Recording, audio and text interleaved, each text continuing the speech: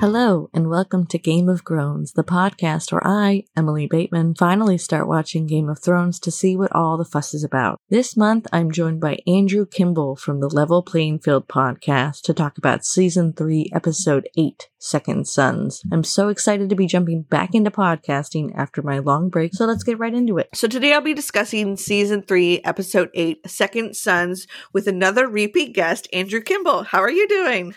I'm doing good. How are you? I'm good. I feel like it's been probably an entire season since we've talked Game of Thrones, right? Yes. It was season 2 for sure. I can't remember exactly where in the season it was, but it was like midway. Hey, once a season, that's not bad. No, that's good. Yeah, a lot of shit's happened. So, how was it jumping into Season 3? Was it I think off mic you were telling me it was a little harder to pick up what was going on. When I jumped into this episode, I was kind of thinking, man, I wish I would have jumped in a few episodes previous and kind of caught up a little bit, because I was kind of playing catch up. And especially I've watched the series twice from start to finish, once kind of as it was airing, and then once when the last season was about to come out, we did a full watch through, me and my wife. And so I know that stuff happens, but watching this one episode, I was like, okay, has that already happened? Is this okay? I know, obviously I can tell what's happening in this episode and where these characters are at, but it's like, all right, just trying to kind of put all the background pieces back together in my mind it's like, yeah, maybe I should have started this, because I mean, I knew I was coming on the show for a couple weeks. I had time. I should have watched a few more episodes, but that's on me. So no, well, I didn't think about it, and I worry now that once I get further into it, is it going to be harder for people to just jump in, and are they going to have to do a lot more background research to remember exactly what's going on? We did not hit a lot of people in this episode, so I understand your confusion of all the people that we didn't see in this episode. Where are they in their track of their trajectory of this season as a whole? Right. Yeah, and I think that it all depends on who comes on the show. Some people are probably they know exactly what's going on. Me, I'm just with where I am in life and what's going on and stuff. It's all right, trying to go back into the depths of my brain and pull my Game of Thrones knowledge back to the front. It's okay, playing catch up. Obviously I know the super big things that happened in this season, Jay's favorite episode, apparently. Yeah.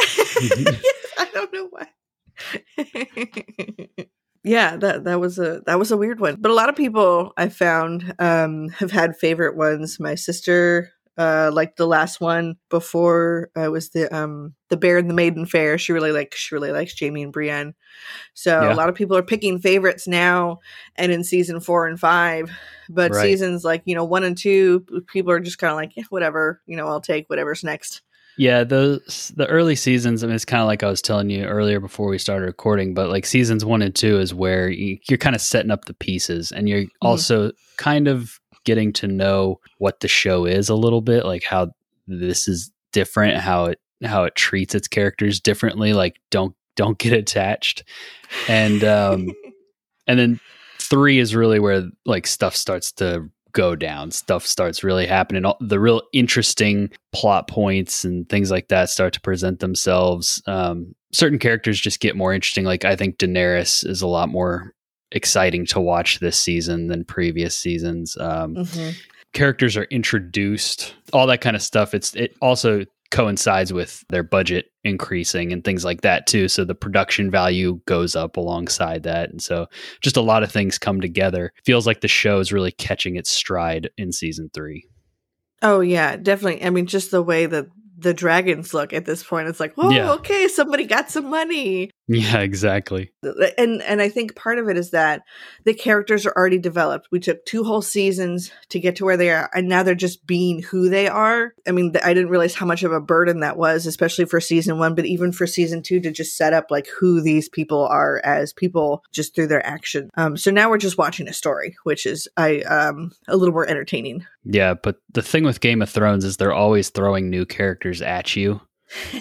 And you never know if okay, is this person important? Are they going to come back in 2 seasons and I'm like, oh wait, I know this guy from somewhere. Who is this guy? And so, like you said, characters are who they are, and we get to kind of watch the story, but they're always throwing more stuff into the mix and pulling people out, so it's a wild ride pretty much from start to finish.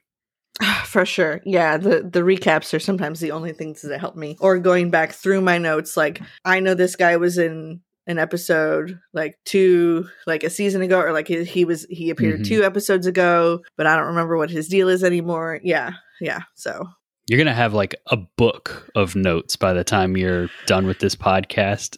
That'd be kind of crazy to go back and look at. Yeah. Especially because I write really stupid notes of like, because I have to remember, some of my reactions. And just a lot of the times it's like all caps, what the fuck? Or like, I don't like this person or something, really dumb stuff. So yeah, it would be definitely interesting, even now, to go through season 1 notes to just be like, what did I think about these people? Because I didn't have a high opinion of most of them to start with. Well, I guess we'll just jump into it, because we've got a new pairing that just was how the previous episode ended, which is Arya was caught by the Hound, who was just randomly around where she was suspiciously. Okay, that's fine. So she wakes up untied, which is the first, like, not red flag, but like, why was she untied? And then for whatever reason, she just decides, well, I'm just going to kill him because he's asleep. And obviously he wakes up immediately. He's like, all right, you got 2 options. Go ahead and kill me. I believe in you. Or you don't in 1 hit, and then both your arms are broken. And she's like, oh, never mind. Yeah. Their relationship is pretty funny to watch, because she can't stand him, and he's just kind of like, he's just over it in general. Like, he's done with the world shit. He doesn't care. So that when he tells her, if you don't kill me with 1 hit, I'm going to break both your hands. It's hilarious. He's no BS. Just, this is what's going to go down. So you better make that rock count. Yeah, just matter of fact, too. It's just because, I mean, she should have realized at the time, like, why am I not tied up? Maybe it's because he's 1 step ahead of me, or like, I don't take advantage of this, quote, situation that wasn't really a good situation. Also, because it's in such contrast with his relationship with Sansa at this point. I'm sure it'll change, but it's just so weird to see him with the other Stark daughter, and they have such different, like, he's talking to her. He never talked to Sansa, like, at all, except for this, like, 1 little speech he had towards the end, which, like, all men love to kill. And it's like, ooh, okay, cool, you're gonna say that. But he's just like, gives no fucks anymore, and it's just like, I'm gonna just do this, like, monologue of shit. And it's like, where did this come from? Because I was kind of flipping on him again this season, like, with the Brotherhood and everything. I was like, I liked him so much in season 2, and after this I was like, I think I like him again. I don't know. He's a weird one. He's a fun one to follow for that very reason, because you never really know what his deal is, and I don't know that he knows it. He's just kind of taking it 1 day at a time. Yeah, because he has a plan, apparently. He is, and he tells her, you're lucky to have me to protect you. And he's like, just telling the whole, like, I saved your sister from all these men. And she's like, nope, bullshit. And he's like, okay, if you ever see her again, ask her. Mm-hmm. And then she assumes that they're going back to King's Landing, and he's like, fuck them. I'm taking you to your family. And she's like, but why?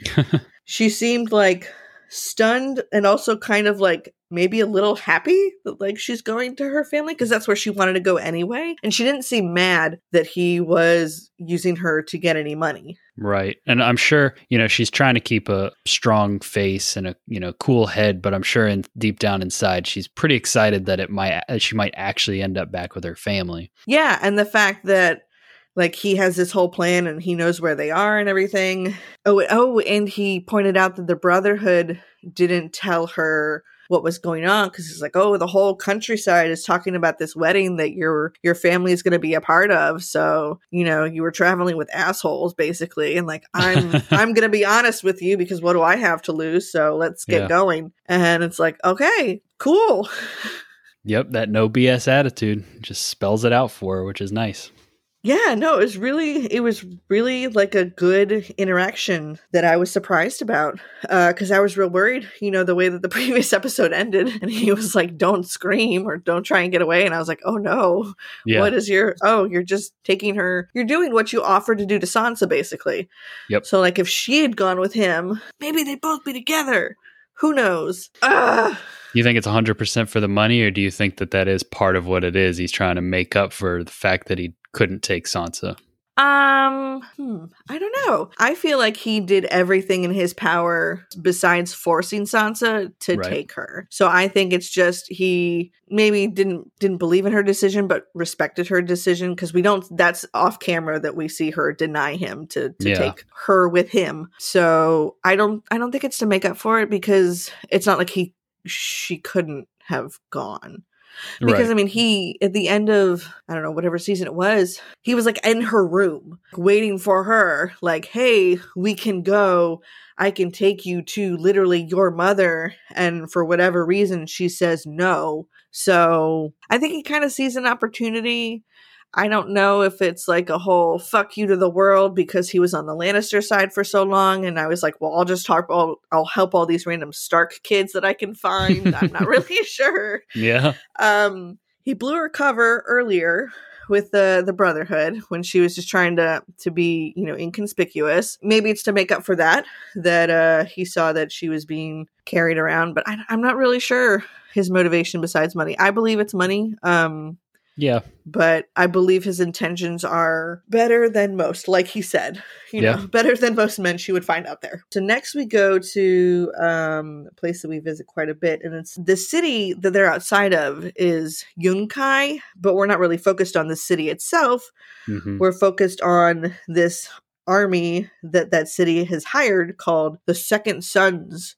And let's see, Jorah's like talking shit about them because they're all men that have like broken their vows to whatever family or sigil or whatever that they had before, and they're run by what's called the Titan's Bastard, which I mean doesn't whatever, like it's a weird name. I don't and you don't even understand at the end of the episode like why he was called that, because he wasn't even like that huge. And it was weird. He's just trying to build a reputation for himself. You could tell he's kind of maybe compensating for something. Oh gosh, I hope so. Because the way that he was talking the whole time, I'm like, you're a dick. So Daenerys decides, well, I want to meet with them and see if they can be swayed, because they've already been, they're technically what seems to be sellswords of an army. Maybe they can be persuaded to change sides. So she meets with the 3 captains of the Second Sons, and Amiro is the one in charge, the Titan's Bastard, who is just incredibly misogynistic and rude, and she does a pretty good job of holding it together.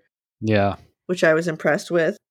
Yeah, his whole, I guess, character was, I felt a little overdone. Like, I was kind of rolling my eyes watching this scene. It was like, okay, we get it. You're this horn dog, like you only think about one thing. It's like every single line he said, I felt like it wasn't really written in the best way. Like the whole thing was just kind of eye roll inducing, and I was like, all right, I guess we got to make a point here, but I feel like we could have done it a little bit better as far as the character goes. Yeah, like we were saying with character development, and I mean it doesn't pay off for him anyway, because at the end of the episode we find out he's dead. Right. But you could tell they did not invest any time in like, oh, we're going to make him this complex character. No, he's very one-dimensional. Very one note, yeah. And a dick. And so, but you're right. On the flip side, the lieutenant, Dario Naharis. Yes, the much more good looking of the 3 won also. And I was like, well, that's very pointed that like the best looking guy points out, they lied about their numbers and they keep cutting to him and like where he's looking and everything like that. Mm-hmm. So she offers, why don't you fight with me instead? They're like, oh, well, we've already taken the gold. We can't break this bond. We're nothing without our word, which really, okay, cool. Yeah. He was like, no one would hire us again. Oh, I don't believe that. No. So she gives him 2 days to decide, sends him off with a barrel of wine. Is it Dario, right? Yeah, Dario Naharis, I think is right. That's how I say it. Okay. they're all weird names. Right. He like, before they leave, he like makes eyes at Daenerys, and I was like, oh, you might. And I even wrote in my notes, I was like, he might change sides for whatever reason. I was right, paid off. Good prediction. Thanks, I did a good one. And then to even hammer down more on that one note, Daenerys is like, you know, if it gets to be a battle, kill Miro first, blah, blah, blah. And I'm like, okay, like, we know we don't like, nobody likes him. Like, clearly, this is not, all right. Whatever.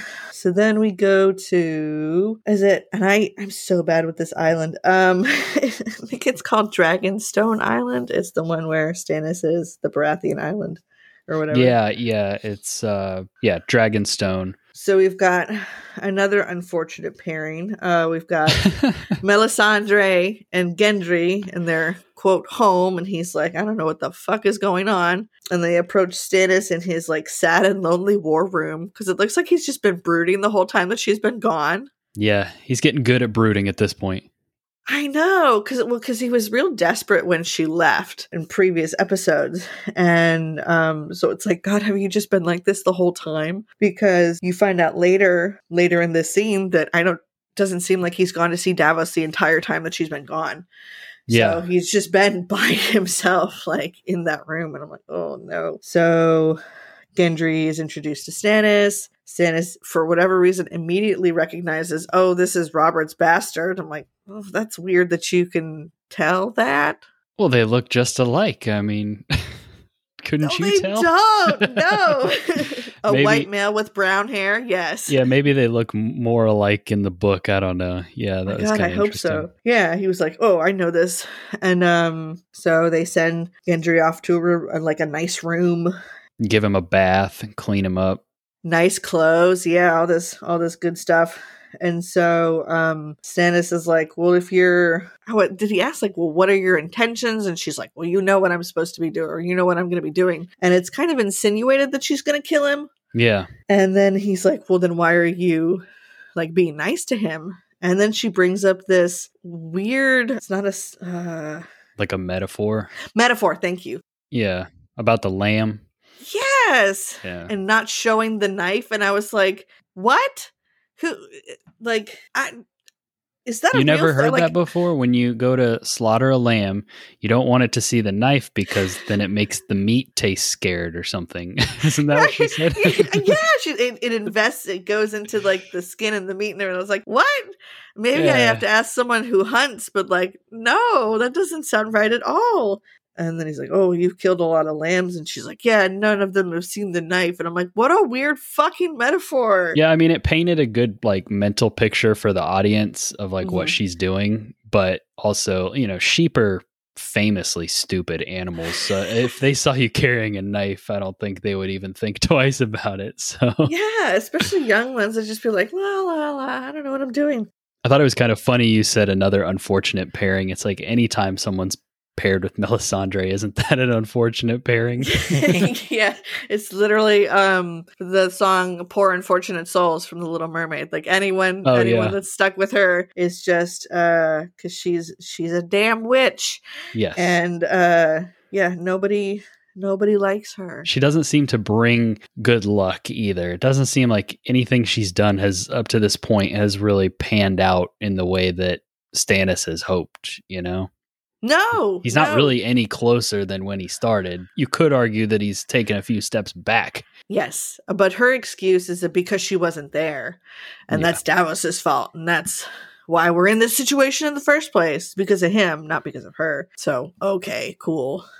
But then, speaking of Davos, we find him in his cell, and he's working on reading by himself, because I wasn't sure if Stannis' daughter was going to be there, which honestly, it made it so endearing that he was practicing by himself. And I was like, aw, I like you so much. Yeah, when I was watching this scene, that part in particular, I was super impressed. And I guess I never really focused, because I guess that's one thing going back and rewatching one episode and kind of hyper focusing on it. Like the acting that he's doing when he's like reading that book, that's some good acting right there. The way he's like sounding out the words, and when he finally got it and he read like the whole sentence and that look on his face and he was like so proud of himself.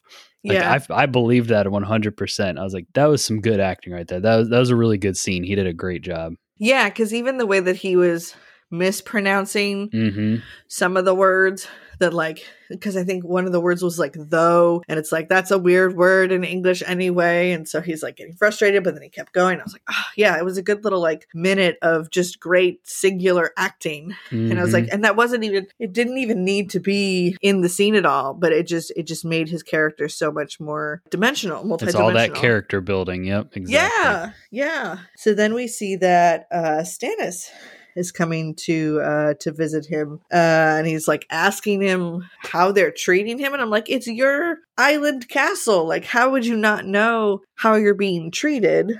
And Stannis is like, oh, you don't deserve to be in there, and apologizes for his son's death. And I'm like, what the fuck is going on? Like, what do you want, from Davos right now? And of course, and I thought in my notes, I was like, oh, he misses him. Like he wants someone to talk to. Yeah. And I was kind of right, because he's telling Davos about the plan with Gendry, and Davos is like, well, why? What has this guy done? He's not, like literally, he said, he's your nephew. Like, Yeah. Why are you being like this?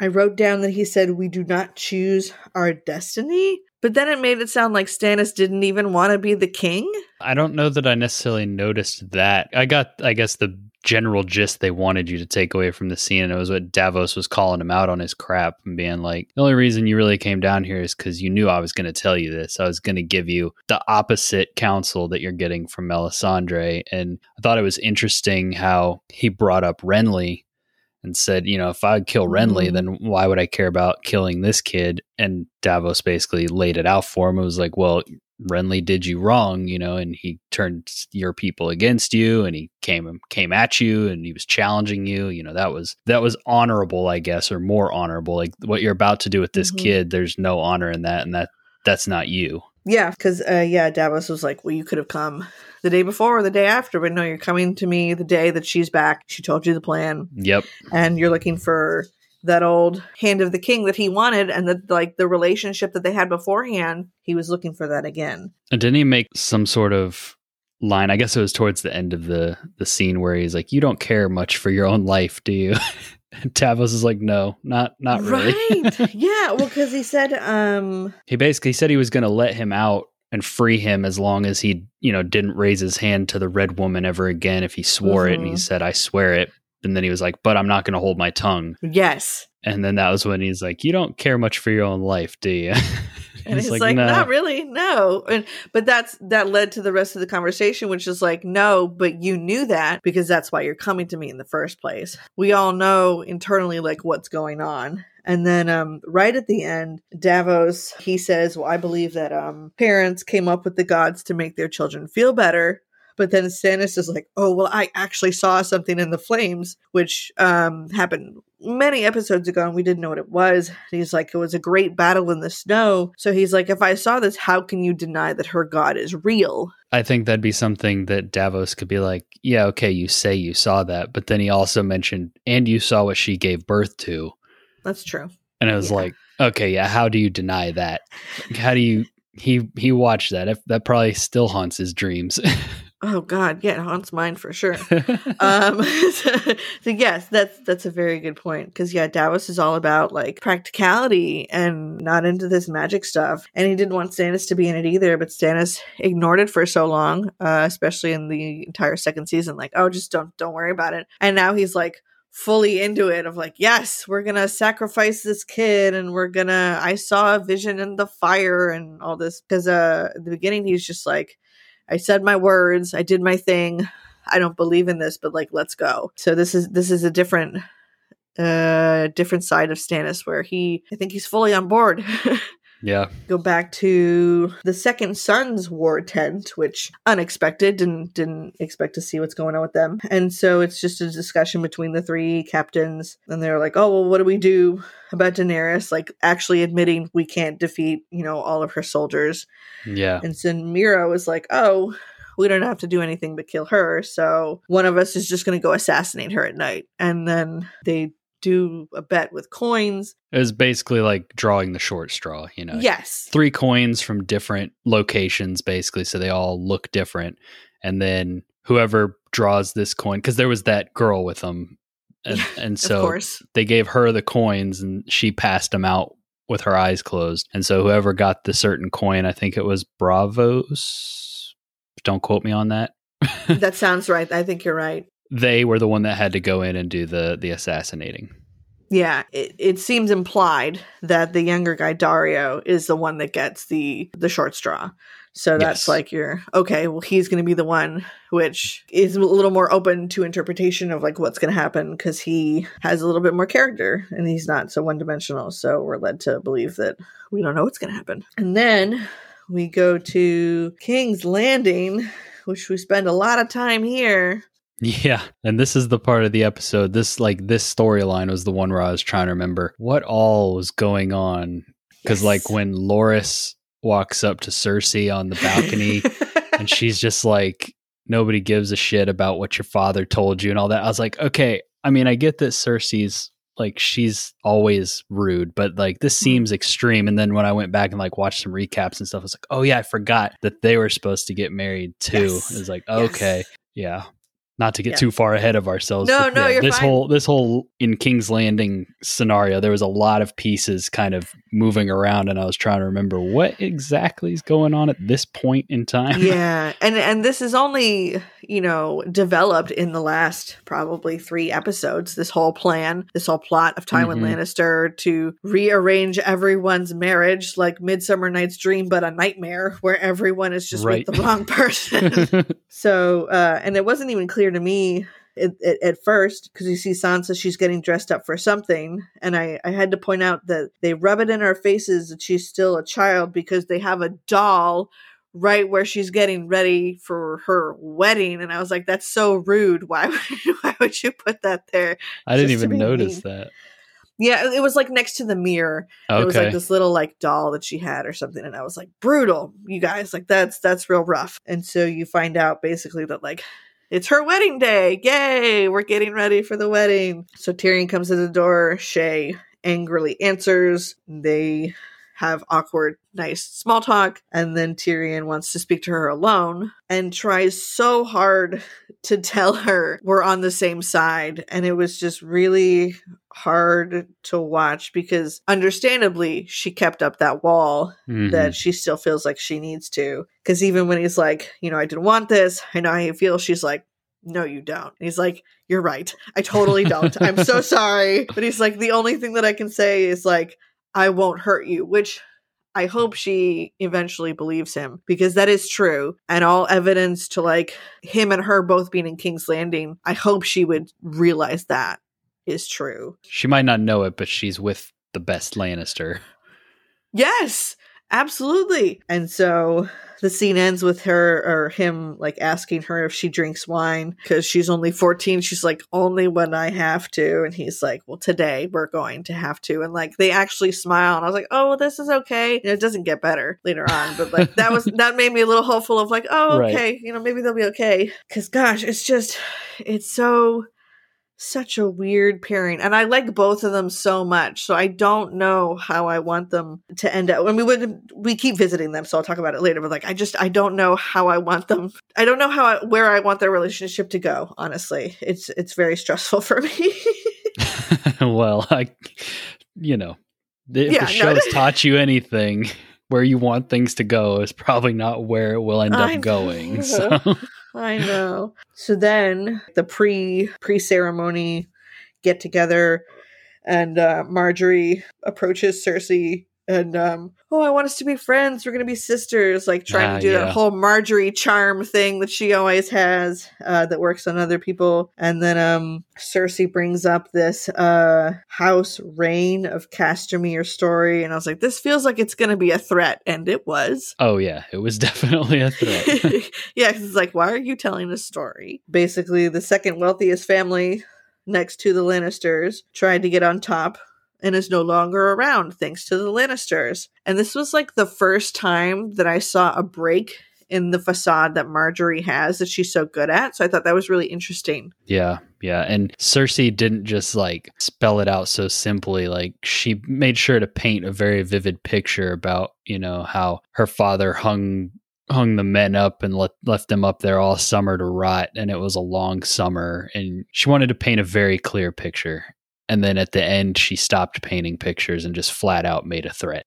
Yeah. Wasn't it like, what is it? She said, don't ever call me sister. Yeah. Or if you ever call me sister again, like I'll strangle you in your bed or something like that. Yes. Yeah. That's what it was, all right, cool. And yeah, like you said, Marjorie was she was shook a little bit. Yeah, like it actually got to her, which every other time she's even been with Cersei, and Cersei's been like flat out like, oh, you dress like a prostitute, or like all this other like shit she's thrown at her. It's just kind of gone like, oh, whatever. Like she always has something for it, but there she's just like, okay, I'm gonna walk away, and then I'm gonna smile, and we're gonna get away from this person, and keep going with my life. Mm-hmm. Ugh, just don't get on her worst side because she's already on her bad side.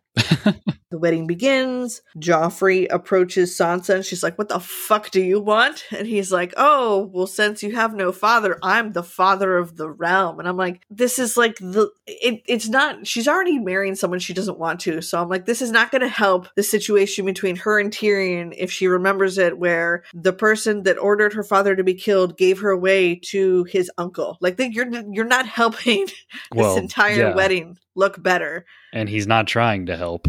No, I know. I was just. He's achieving exactly what he's going for, which is just to be a huge dick. Yeah, it was weird to see him so petty, honestly. Yeah. But it's not. It's just his day to just be like, fuck it, I can do whatever I want. And he's petty. He's petty to both of them. It's like two people that he dislikes probably equally, and so every chance he gets throughout the whole episode, he's doing whatever he can to just be a little snot, Oh my gosh, yeah, it just escalates because like very small wedding also.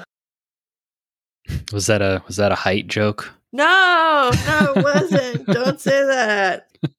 So we've got so many weddings that have like, and that I know that something's happening in the next episode with a wedding. And so this entire season I've been trying to figure out which effing wedding it is. And so I was like, okay, well, it's not this one. Is it the royal wedding? Is it this wedding? And then like 5 other weddings, like red herring weddings have like popped up besides this one, like Cersei and Loras, and then this one with the Freys. And I'm like, what is happening? Yeah, I didn't realize that watching it initially, but you saying that and going back, it's like, even if hey, the red wedding exists, it's still hard to maybe predict exactly which one that is. Right. Now, I think I know since the end of this episode, I think I know now, but I was still guessing up until this episode. Like, I still did not know. Yeah, just the whole thing, because we're talking about the royal wedding, we got this, and then some 2 more arranged marriages of so but I just thought it was interesting that this one was just so small, and the fact that like they were just people standing, it wasn't like a whole big ceremony or anything. It felt very quick, very kind of thrown together. I noticed that too, not in the ceremony part as much, but like in the reception, which is generally that's like where people are partying. And it was like the only person partying was Tyrion, and he wasn't really partying. He was more drowning his sorrows. And so like it seemed like a very pitiful reception, to be right after a wedding of such high standing. I get like you have 2 people that are at that upper echelon of society. You would think the wedding would be a little bit more spectacular. Exactly. And so it just shows that like how much care, quote, care has been put into this wedding, and it's more to just like get it over with. Yep. So that those 2 can move on. So like you said, Joffrey, petty at any chance, takes away the stool that was clearly for Tyrion to use. Yep. Nobody stops him. And then Tyrion's asked to cloak Sansa, which just literally means put a cloak on her as like a symbol of protection or whatever. And so it's really awkward.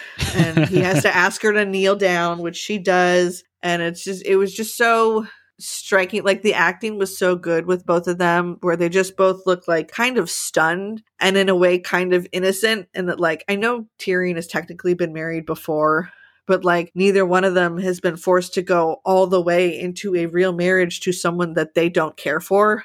Yeah.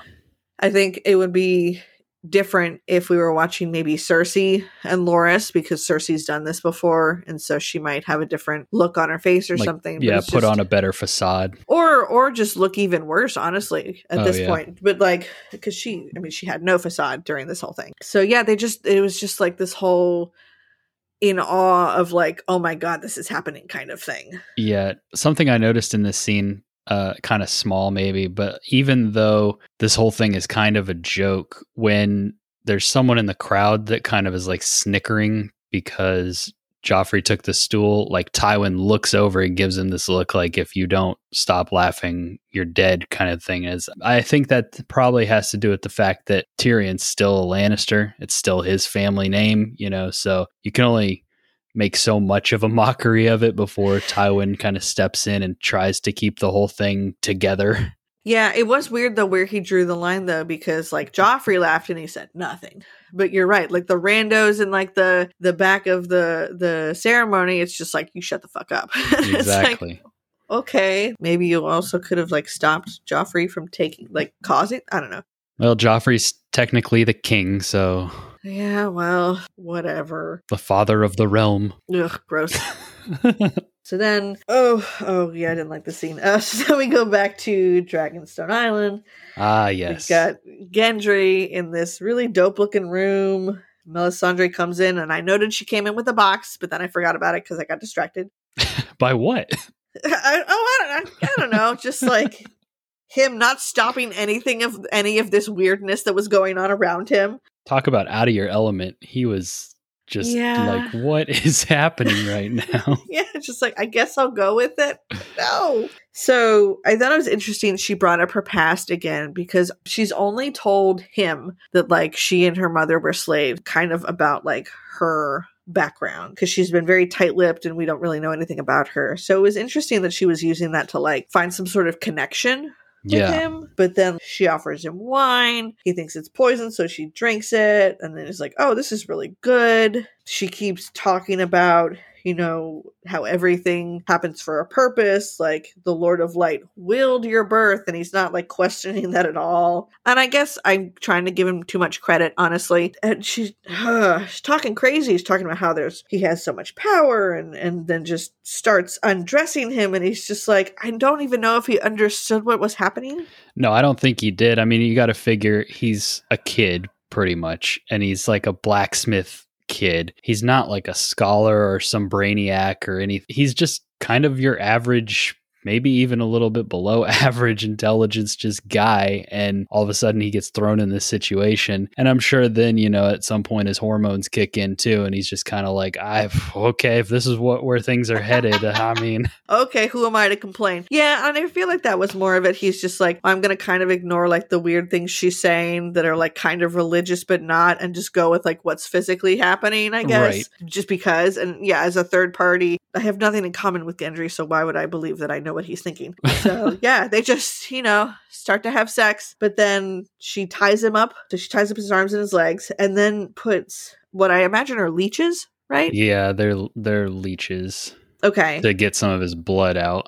Right. But while this is happening, Davos and Stannis just to come in, just to watch or to see what's going on. I think that was because Stannis was trying to further prove his point for Davos and be like, all right, watch this magic that's about to happen so that you'll believe me when I say that this is real. This is legit. That was kind of what I assumed was going on this time around. I don't know if I really paid it that much attention in the past, but after their conversation in the cell, that was kind of what I was thinking this time was, okay, she's about to put on some sort of a show and he wants Davos to see it. An interesting side note, maybe not that interesting, kind of funny, was when you like messaged me, I guess that was last night, and you're like, hey, I'm watching the episode. And I was like, me too. And it was like right during that scene. Oh no. And I was like, we're going to have to talk about this tomorrow. I know. I got through the episode and I was like, at least I know him. Right. Yeah, could be worse, I guess. Could be. Definitely could be. It also wasn't the most, like, I guess, the most drawn out or ridiculous sex scenes that we've had in this show. No, there have been some weird ones. Relatively tame. Yeah. So no, this was okay. But I think you're right, because when those two men came in, Melisandre, because Gendry was like begging them to have it stop, and I think she said to blame them because I think Davos wanted to see the power of the king's blood, and then but I didn't understand this whole thing of putting the leeches on the fire and naming people. Like, what was that a ceremony? Yeah, I think just purely based on a recap I watched today, what the guy in that video said was that when he throws those leeches in and burns them and they catch fire and he names them, those are like the people that he wants to remove that are in his way, and he's, I guess, cursing them somehow. And I don't know if the intention is to like curse them to where something will happen and they just die, or if it's to like give him victory over them when they meet in battle or what. I'm not sure about that. But that was just the way that this guy kind of explained it in his recap. And I was like, okay, I guess I buy that. I mean, I can't really think of any other thing because it wasn't a very spectacular show of power. No. They just kind of burnt and then that was it. Yeah, one like exploded and I was like, was that significant? Like, I don't really understand. So yeah, it was a little anticlimactic. So I was like, okay, like, I mean, I fully expected him to be dead too. So I was like, okay, oh no, we're just getting leeches. Okay, like what? Okay. I'm sure that Gendry felt the same way. One, that was kind of anticlimactic, and two, that he was a little bit expecting to die. Yeah, a little worried for his life there for a second. I think so. Yeah, especially since two men came in also, and it's like, what are you doing here? And I can't do anything now. So yeah, that's just. At least she pulled his pants up, all the way up. You know, he wasn't completely exposed in front of everybody. No, but she put a leech down there, so I don't know what's better. Right? Yeah, that sucks. I would. No good. That's not good. No. They were huge too. Like, I feel like leeches are they normally that big? I'm not a great. I have no idea. Okay. For all I know, these were like Game of Thrones leeches. I feel like they were. Also, I think like real leeches will release easier than these. Like, she kind of ripped these off, and I think like you can get real leeches to just kind of pop off. But probably. I don't know if she was just being cruel or if there was some reason she threw one down there, but he did not enjoy it getting pulled off. No. Well, she also like became very matter of fact as soon as those two came in, and she was like doing her job. And I was like, oh, okay. Like, yeah, that facade's all gone now. I don't understand how that ties into her metaphor before, because now Gendry knows like this is not a good place to be. So will that affect like what she does with him later? I'm not sure. Oh yeah, the lamb metaphor. True. Yeah. Yeah, I don't know. And I guess the whole reason to get naked and get him on the bed was just to tie him up. Like, there was no other way to do that. Maybe get his blood pumping. I don't know. I don't know. I think it was all just kind of like a the way that it was written, I feel like it was just kind of like a red herring of like the audience thinks like, okay, this is going to be the way she sacrifices him or something. But like sense. She could have realistically though, why did she do all of that to just like get a little bit of his blood? It was just the same reason that Daenerys was in a bathtub later, just because we got to get our nudity in. Of course, we have to play to the fans. That was weird. So poor Gendry now, we don't know what the hell is going to happen to him. So we're back at King's Landing, and we've got the reception, which, like you said, is actually quite small. Not a lot of people, not much going on. You see Tyrion is getting like wasted. Yeah, like legit drunk. Yes, like the worst we've ever seen him. And Sansa's just, noticing, not looking very happy. But then we've got the Lady Olenna, who is happily bringing up all of the weird family ties and names that she could think of that are happening once all these weddings are done. And nobody is happy about her saying any of this. And it's like, what are you doing? Nobody was happy except for me, because that was like my favorite part of the episode, was her doing the whole like I'm my own grandpa thing, just like she's trying to figure out how it all connects. And yeah, that was hilarious. Yeah, that was wild. And then she's like, oh, whatever. But like, yeah, both her grandchildren are just like, can you please stop? Like, we don't want to hear how weird this is going to be already, because like, we have to do it. So don't. Right. So yeah, like Loras gets up and leaves. Yeah, he's had enough. Like, he's the one that's probably most frustrated out of that family. Yeah, because he had a better deal. Marjorie was going into this already knowing like, okay, this is going to be hard, but she, I think, has enough smarts and prowess and knowledge to like make it through. She also had the drive, like she wants to be queen. So like she's got that driving her. Whereas Loras, he's just getting kind of pushed into this. He's not motivated by anything necessarily of his own, will. Yeah, we don't know what Loras wants. We don't see any ambition in Loras at all. Exactly, yeah. He doesn't want to play the game.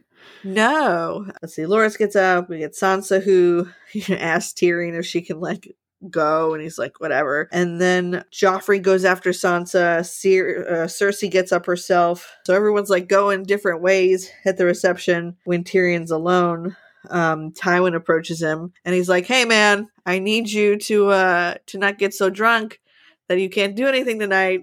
So no, I mean, for lack of a better term, no whiskey dick. Yeah. No passing out before you consummate this marriage, dude. And it's like, that was all right, cool. Yeah.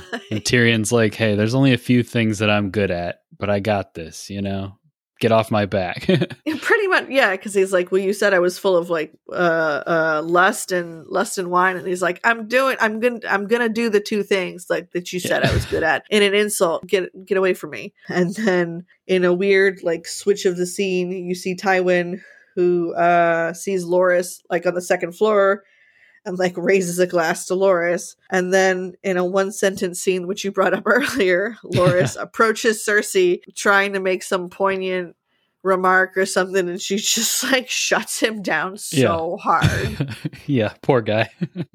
That was honestly the best part to me, where he was just like, well, my fun. And she's like, fuck off. Yeah. I don't want any part of you or this, and I'm so mad. Because she sees herself probably in this, and that she's already done this before. And, at least, the way that she talked in season 1, she was seemingly in love with her first husband, Robert. Like, she did love him, and then just found out that he didn't love her. Then everything got bitter. But yeah, clearly neither one of them cares about each other. So that was just brutal. Then we cut to Sansa, who is walking around, and then Joffrey, of course, just digging into everything that he can. Yep. Which it's just a weird side of him. He's coming into his own just like every other character, but I just hate it. Yeah, exactly. His own sucks. Yes. So he congratulates her. And then right on top of that, the music in the episode gets really tense. And then, of course, he threatens her. He's going to come in at night after Tyrion's passed out. And then starts to attempt a bedding ceremony, which it's not too clear what that means. I think it was like that was an actual thing they used to do at like medieval weddings. Okay. Where they would like carry the bride and groom out and maybe even start to like take some of their clothes off and stuff and throw them in the bed. And I'm not 100% sure. I can't remember where exactly I heard all this, but I'm pretty sure that like the party just keeps going on while they're in that side room doing their thing. And then they may even come out and be like, yeah, we did it. And everyone's We're like, done. Yeah, good job. The wedding's official now. And okay. That's what it seemed like. Kind of where that comes from. Okay. So it was some sort of real tradition at some point. And then... Well, it might be, or I might have just made that up. I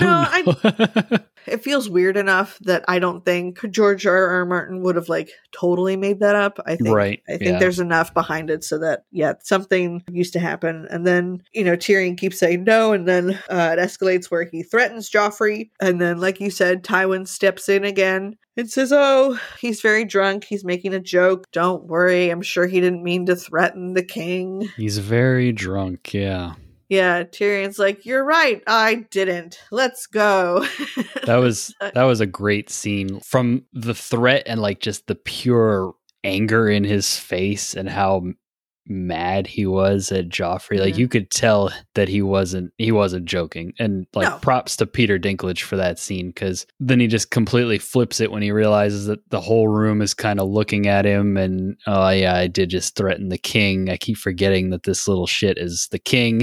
And then he flips it. All of a sudden he's joking. He starts talking about, oh, but I'm so small in the pants and it doesn't even, my wife won't even feel it. Ha ha ha. And then the whole thing kind of turns to a joke, and it's like, damn, steals every scene that he's in, but man, Yeah. Peter Dinklage, killer job right there. So good. And even like clearly how drunk Tyrion is, he realizes the safest way for me and my new wife to escape without having this actually happen is, yes, to agree, to show fealty, and then to get out of here. So, and he escalated that very well. Like neither one of them got harmed, no real repercussions. They skip the ceremony.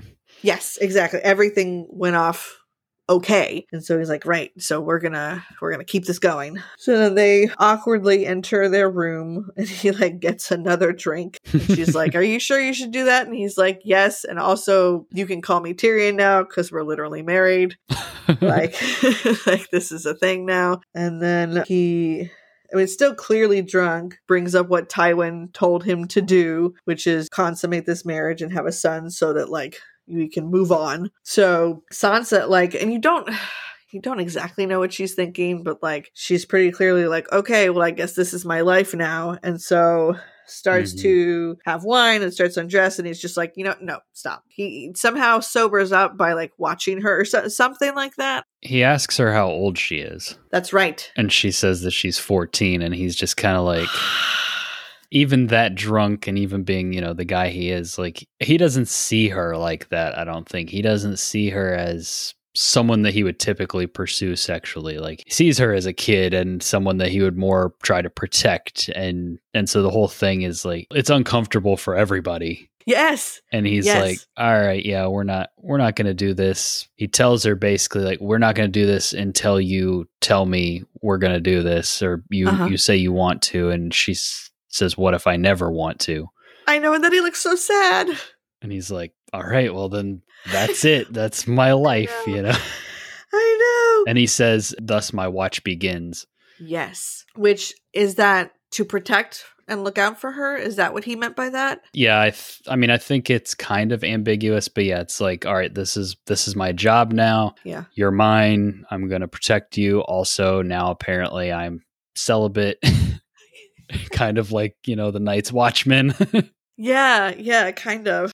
And so he's like, yeah, this is it now. This is my next chapter. Yeah. Oh man. And it's such a flip from their relationship from the previous season, because it literally was protector, because he was going to be her uncle-in-law. And just the fact that it flipped so quickly and that it could, I don't know if it's ever discussed, and I'm sure it is somewhere in the books, but we don't know how old Tyrion is. I'm assuming for medieval sake, maybe like 20s. He can't be in his 30s. Like that doesn't make sense. Yeah, he's probably a little younger in the books than he is / appears to be in the show.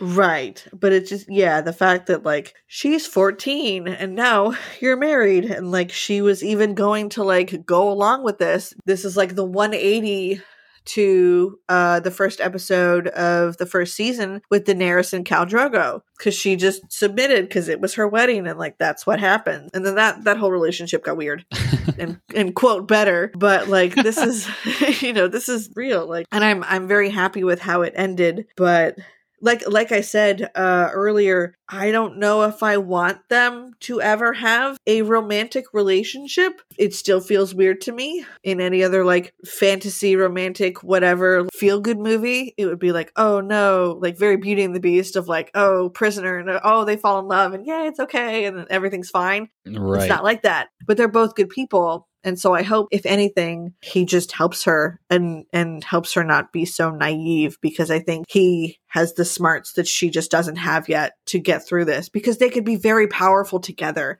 Yeah. I think she just doesn't see it yet. Yeah, that's true. So that scene ends with him like literally passing out.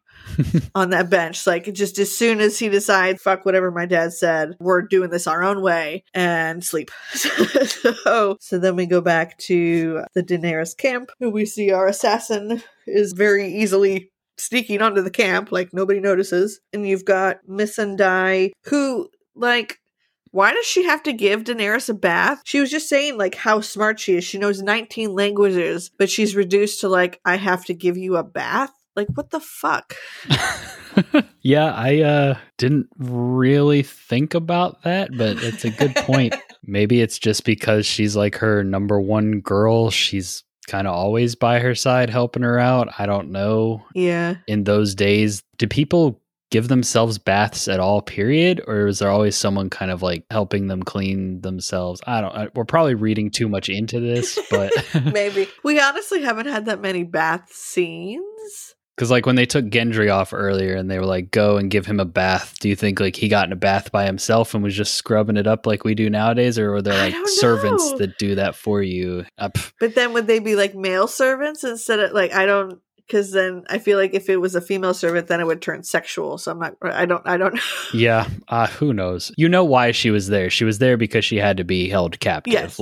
And she had to give Daenerys a little bit of crap for not pronouncing words correctly. Yes, which was kind of awesome because she's like, oh, relatively well, and then they continue the conversation. Then Daenerys is like, wait, hold on, you said relatively well, and then she like gives the excuse of like, well, I'm out of practice. I'm like, sure. And then Missandei's like, oh yeah, totally, yeah, like bitch, I know better than you. So then Dario, of course, appears and reveals himself, holds Missandei, and then lets her go, but she doesn't run away. She just like goes back to stand with Daenerys, which, all right. And then he's like, oh, I don't want to kill you. Ta-da, I killed the other two men for you. And he's like, I only do what I want to do. And I'm like, okay, dude, cool. You're your own person. And then he explains, oh, the rest of whatever happened in that scene that we saw before, they ordered me to kill you. And I said, no. So we all fought in a 3-way battle and I won. And she literally said, is this supposed to impress me? And he's like, yes. Well, yeah, because that was more his response to her question, because she was like, why would I be impressed by that? Or why would I trust you if you just killed these two dudes on like a whim? And that was when he was like, well, I only killed them because they attacked me because I didn't want to kill you. And so he's trying to make it sound a little less like, yeah, on a whim, I could just kill you and take over, kind of thing. Like, I think he's trying to sell it a little bit better than it appears. Yeah, it wasn't with the most finesse. He just flipped on the two people that he was with who knows how long. And then she's like, okay, well, you could do the exact same thing to me. So why should I trust you? And then he was like, nope, I'm all yours. I swear to her. And then he had to say, my heart is yours. And I was like, all right, good looking guy. We'll see what Jorah has to say about you next time. 'Cause he's gonna be pissed. Yeah, it's interesting how his character, like that this is the introduction to this character. I always forget about it, but it's like, it does feel a little flimsy, like how he's introduced and how he joins their party and flips on his own people and all that. It's like, I guess it kind of ties back to the Titan bastard guy. And it's like, it's all just kind of like, we're trying to get to a certain point. And the way we got here isn't necessarily like the prettiest or best written or what. Like, we just had to get from point A to point B. This is how we did it. Don't worry about that part too much, Yeah, and I mean, in this scene, they even covered it up with some nudity because it's like she gets out of the bath and puts on a robe, and then she's like, do you swear to me? I'm like, you could have none of this had to be in a bath. Oh, what? She was naked? I didn't even notice that. I don't know what you're talking. So they cover up this weird transition of like, okay, suddenly like she has twice the amount of army that she needed before with like nudity and he's like super into her, and I'm like, all right, this is weird, but we'll see what happens now, because like once again in like the flip of an episode she has so many more people just at her hand. This is too much. Like I'm genuinely concerned like how easy this is for her and like how good she's doing right now. Like it feels weird. Didn't she make a comment like that in the episode where she said something about like, I don't remember what her timetable was, but like 2 months ago I didn't have an army and a year ago I didn't have dragons and all this kind of stuff, when she was trying to prove a point about her power and all that. So it's kind of interesting that you mentioned that. Yeah, it seems to be escalating quickly. It is, yeah, and it's real. Whoever she hits first, that like is another person that we know of in Westeros. Like, fuck, man, like they have no idea what's coming for them. Like nobody knows what's happening over here. Right. So it's wild. Oh, so then we go back to King's Landing for a second. We've got Portia, which I don't even know what we're gonna do with her later on, but she like bursts into the room. Neither one of them is awake. And she's like, I brought breakfast, like really angrily. And like Sansa gets out of bed and Tyrion's still on that little bench. And so she pulls the pillow out from under Tyrion's head.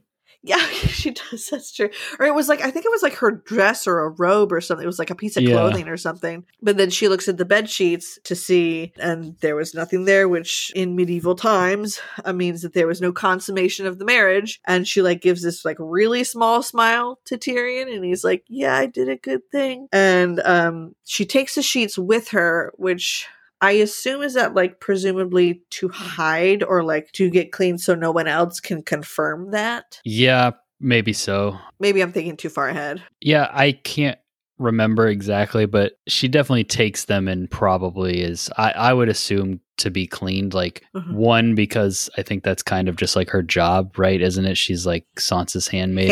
Yeah. And then also two, yeah, if she's still on Tyrion and Sansa's side, she probably wants to kind of help them out and get that job done as quick as possible so that it can be kept under wraps as long as possible that they didn't actually do the deed. Yeah, and so far it seems like she is. I don't know how long she's going to last because she is super jealous. And she's not being very subtle about it. Like she's being a little bit like not really passive aggressive, just aggressive. And so it's like, all yeah, right. A little aggressive to Tyrion. And I'm sure Sansa, is smart enough to pick up on that. Like, why are you so mad? So yeah, I'm a little worried if Sansa finds out what was going on or what is going on so right. that whole triangle is still very fragile. And then, final scene, we go to somewhere in the north, and we've got Sam and Gilly and the baby, and these three I am concerned about. So they, and I feel like I was rightfully worried. They find this small shelter, which is right by a tree with a scary-ass face in it. Mm-hmm. It's called the scary-ass face tree. Oh, thank God I got it right. Sweet. I mean, there's so many names. It's hard for me to remember everything, but I'm so glad. Yeah, I have no idea what's up with that tree. Like, I don't feel bad. Like, no, I was like, what is this? And then, like are they crows or are they ravens? Like, do we know? Is there? I know there's a difference in the type of bird, but like, do we know which one it's supposed to be? I'm gonna go with raven, just because there's symbolism there, and ravens seem smarter than crows. Maybe I have that backwards. Right. I don't know. So, but yeah, I don't know that it really necessarily matters for what happens in this scene. Okay. But I just kind of always assume raven because what's going on with Bran and all that kind of stuff. And those used to be, it was a big messenger thing in the first season and a half. Like, send a raven. Yes, yeah. So, so two of them show up in the tree, which, a little ominous. Then they're just kind of like making conversation. Sam can't build a fire. Not a very good Boy Scout. No, he's not. How did he get that far without not knowing? I mean, like... He got that far by his friends. And because he does have a unique skill set of like knowing things and books, being knowledgeable. And that, Gilly made that comment about, do you use fancy language, to try to confuse me? And he's like, no, seriously, that's just how I talk. It's just who I am. And he's trying to explain to her how first names and last names work and all that kind of. So it's like, it's a really interesting pairing where she's not even really necessarily, I wouldn't necessarily describe her as like street smart, but like she can build a fire. Yeah. She's more on that level, whereas Sam's kind of teaching her about bigger words and what last names are and that kind of thing. And then it kind of ends on a little bit sadder note when they're talking about their cruel fathers and kind of bonding over that, both of them having bad dads. Yeah. It's nice to see them bonding, and it was kind of a nice juxtaposition of like in most fantasy or whatever, the man knows how to build the fire and the man knows how to cook and all this stuff. Like, she knows the practical things to do up north, whereas Sam is just like, I read a book and another thing, and I used to be rich, and I was very spoiled, and then now I'm here. So that was nice. And then all of a sudden, there's so much bird noise and calling, and Sam's like, I'm just gonna go look, and she's like, don't, and she's like, I'm gonna do it. So they like both go out, and that entire tree is filled with ravens, and then on a dime they just stop, and that he has no name, but I've seen him before.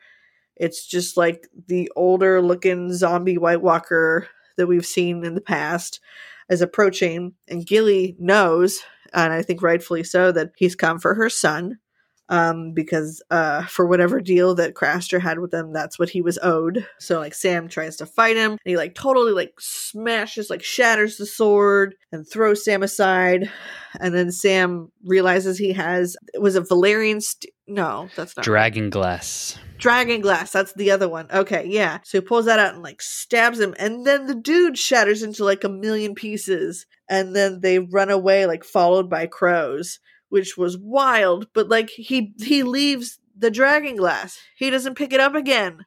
Yeah, that was something that because my wife watched this with me when I was rewatching it, and so that was something that we both commented on. Like, right? Did we thinking about it? He just learned something important about Dragon Glass, but did he drop it? Did he pick it up and we just like missed? Like, was it quick, or or did he have more? It really looks like a really dumb mistake the way this episode ends. It's like, wow, you left the thing that worked against the White Walker. Speaking of White Walkers, I'm trying to remember what we've seen of them up to this point. What have you seen of the White Walkers?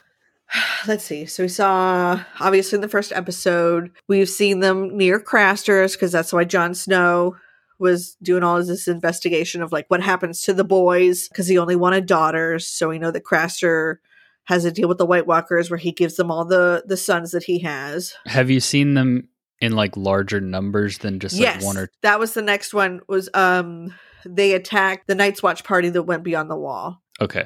And so they were, while Jon was off with the wildlings, they got attacked. And you know that like dead people will turn. Yes, because when the wildling party found it, it was just all these dead horses in like a weird arrangement, and there were no bodies. Okay. So you know that like this guy looked different than the ones that come back from the dead. Kind of like those guys look just like humans with blue eyes. Yeah, he's like some sort of weird. This guy is like glowing blue, kind of. He seemed a little bit more important than just like because he was on, I want to say he was on a horse, because Sam ran into them, and like he like avoided Sam for some reason and just kept going. I remember that part. Okay, yeah. So you realize that Sam didn't just kill any old like average White Walker. Right. Yeah, this one was important. And yeah, it wasn't by fire either, which was also weird. Because he had obviously the stick went out, but there's another way to kill them besides fire, which is the only way that they had figured out previously. Yes, which is good to know. Yes, if they can find more of that dragon glass. And if Sam can make it to tell anybody. I know, yeah. Yeah, and I feel like this is something, honestly, that they might yada yada over the next time we see him and he still has it, and like, oh, I grabbed it when we were running or something, so I feel like... Yeah, I can't remember what happens with that. I'll be interested to know listening to your future episodes, Yes. When and how does Dragon Glass come back up? I don't know yet, because it's been very sparse, and I always forget the name of it because it'll appear very randomly. But yes, that's like the end, is just them running away. They all made it through. They're trying to get to the wall, and so kind of a stressful ending to an episode. Yeah. Yep. So how do you feel now that we're getting through to season 3 and watching it again for the third time? I like watching it. I like revisiting episodes. I mean, especially this era of Game of Thrones, like I've said before, these 3, 4, and I think the middle chunk of Game of Thrones is like, that's peak Game of Thrones television right there. It's great. And so it's always fun to go back and rewatch it. I think, if I ever get invited back to this podcast, then I'll probably watch a few episodes leading up to the one that I'm going to be on next time. I think I've learned my lesson, but yeah, I like going back and doing it. I'm really enjoying listening to you go through it, because it's so interesting to like hear where you're at with characters and like what you're feeling about this thing and that thing, and knowing, you know, how things end and how it turns out, what happens. It's like, oh, I can't wait for her to get to this part to hear how she reacts, or I can't wait to get. And so that part of the journey has been a lot of fun. And so I look forward to your episodes as they come out. Aw, thanks. So yeah, but you know, at this point, probably going to be season 4 before I'm back, because you only have a couple more episodes in season 3. I only have 2. Yeah. But we don't necessarily have to wait and do one a season. I'm usually pretty available. So, and you know, if you ever have that goober Jay back on here, I can't let him one up me. Oh, so. Okay. That's right. Okay. So we're fighting for the most times on the podcast. I got it. So if he comes back on, you know, for sure, I got to come You have to come back. So. Okay. Sure. We can start a tally. Yeah, there you go. See how it all shakes out at the end. And I know. I feel like another thing I should probably do is shout out to my co-host Dylan for giving me his login to watch the episode. Nice. So he hooked me up on being able to watch it, because I was like, well, I guess I could just sign up for another trial of HBO, because I don't watch it that often, so I don't keep it. But it's like he hooked me up, and so, you know, shout out to him. I'm sure he'll probably make his way back on this show at some point too. Yes. Thank you, Dylan. Speaking of Dylan, and if nobody knows who you are by this point, they should. So please remind everyone about your podcast. Yes. So if you listen to the Christmas special that Emily was on with some other podcasters, I was the one that hates Christmas music. That's true. I think Emily was tired of my shit by the end of that. You were a Grinch for sure. But so I host a podcast called Level Playing Field. I've mentioned it before on here, and we talk about video games. We release episodes once a week. They come out every Monday, and we have a lot of episodes that are like about specific games. Like if you really enjoy The Witcher, or if you really enjoy Marvel Spider-Man on PlayStation 4, like we have episodes that just dive deep into those games, but we also do general topics, things like that. We have little segments and stuff that we like to throw in there and keep it interesting. Probably the most notable thing that we've done recently is launch a Patreon, where we have 2 more podcasts that you can access there at the lowest tier, the cheapest tier we have on there. For just a couple bucks a month, you can get access to the movie podcast that we're always joking about, because 2 of my co-hosts, my sister Aubrey and then my buddy Caleb, they're always trying to derail the video game talk and talk about movies. And so we're always like, hey, why don't you guys just start your own podcast, talk about all your movie stuff? And so they finally done it. That's on Patreon. And then we also have a more just kind of general conversational show where it's like, if you guys decide you want to support us and you like us enough to do that, then you probably want to get to know us a little bit better. And so this show is